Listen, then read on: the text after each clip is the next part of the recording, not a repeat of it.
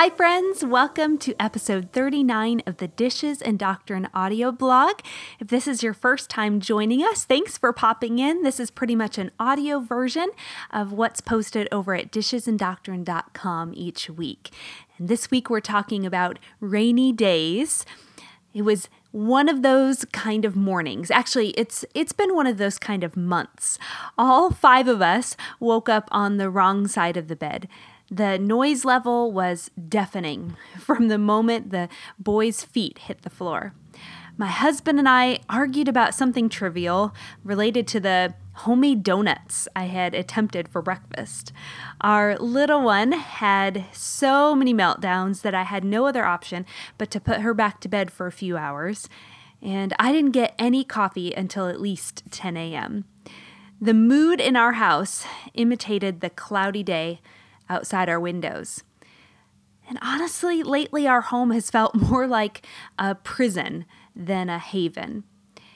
It could be the winter weather that has trapped us inside for the last 5 months.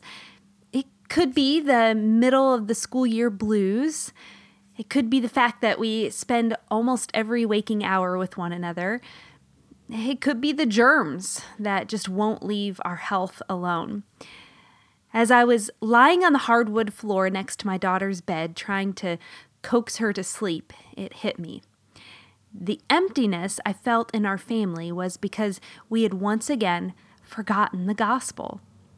Chaos and stress cause us to default to our natural tendencies. Mine is perfectionism and law, and that's for everyone else, of course. My training lately has turned into something similar to that of a military officer. Do this, clean this, stop that. The harder I try, the more our weaknesses as a family are revealed. I demand certain behaviors without reminding them of the person who can enable those actions.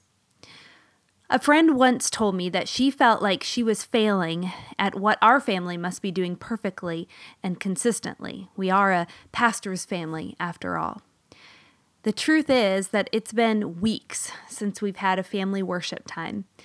My instruction to the kids to read the Bible gets almost as many eye rolls as when I ask them to clear the table after dinner. I could name at least a dozen things off the top of my head that need desperate improvement in our home. The sun peeked through the low-hanging clouds outside, and the bright rays cut through the dimness of the house and pierced my heart with hope. I embraced a rare, quiet moment to preach to myself. My standing before a holy God does not depend on the standard of my living, but on the sacrifice of my Savior. Gentleness can replace my short fuse because His kindness brings me to repentance. Grace and forgiveness can be given freely, parent to child, child to parent, and sibling to sibling because of the great debt that was paid at the cross. Paul Tripp, in his book Parenting, offers this necessary reminder.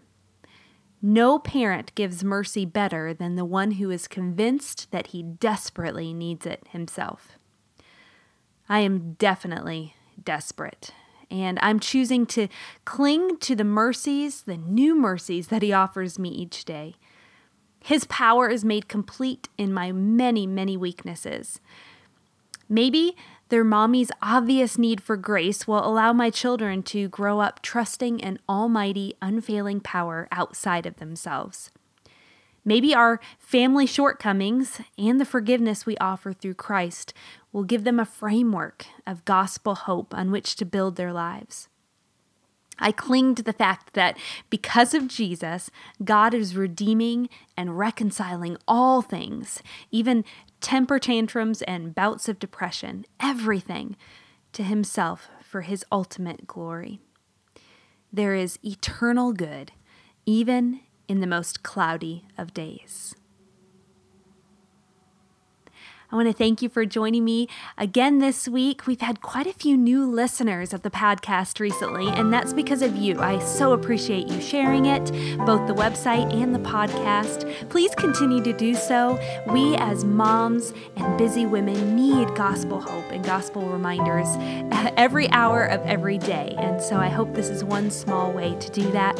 You can subscribe on iTunes if you'd like to have the podcast episodes come directly to you, and you can contact me anytime over at dishesanddoctrine.com. Have a wonderful week.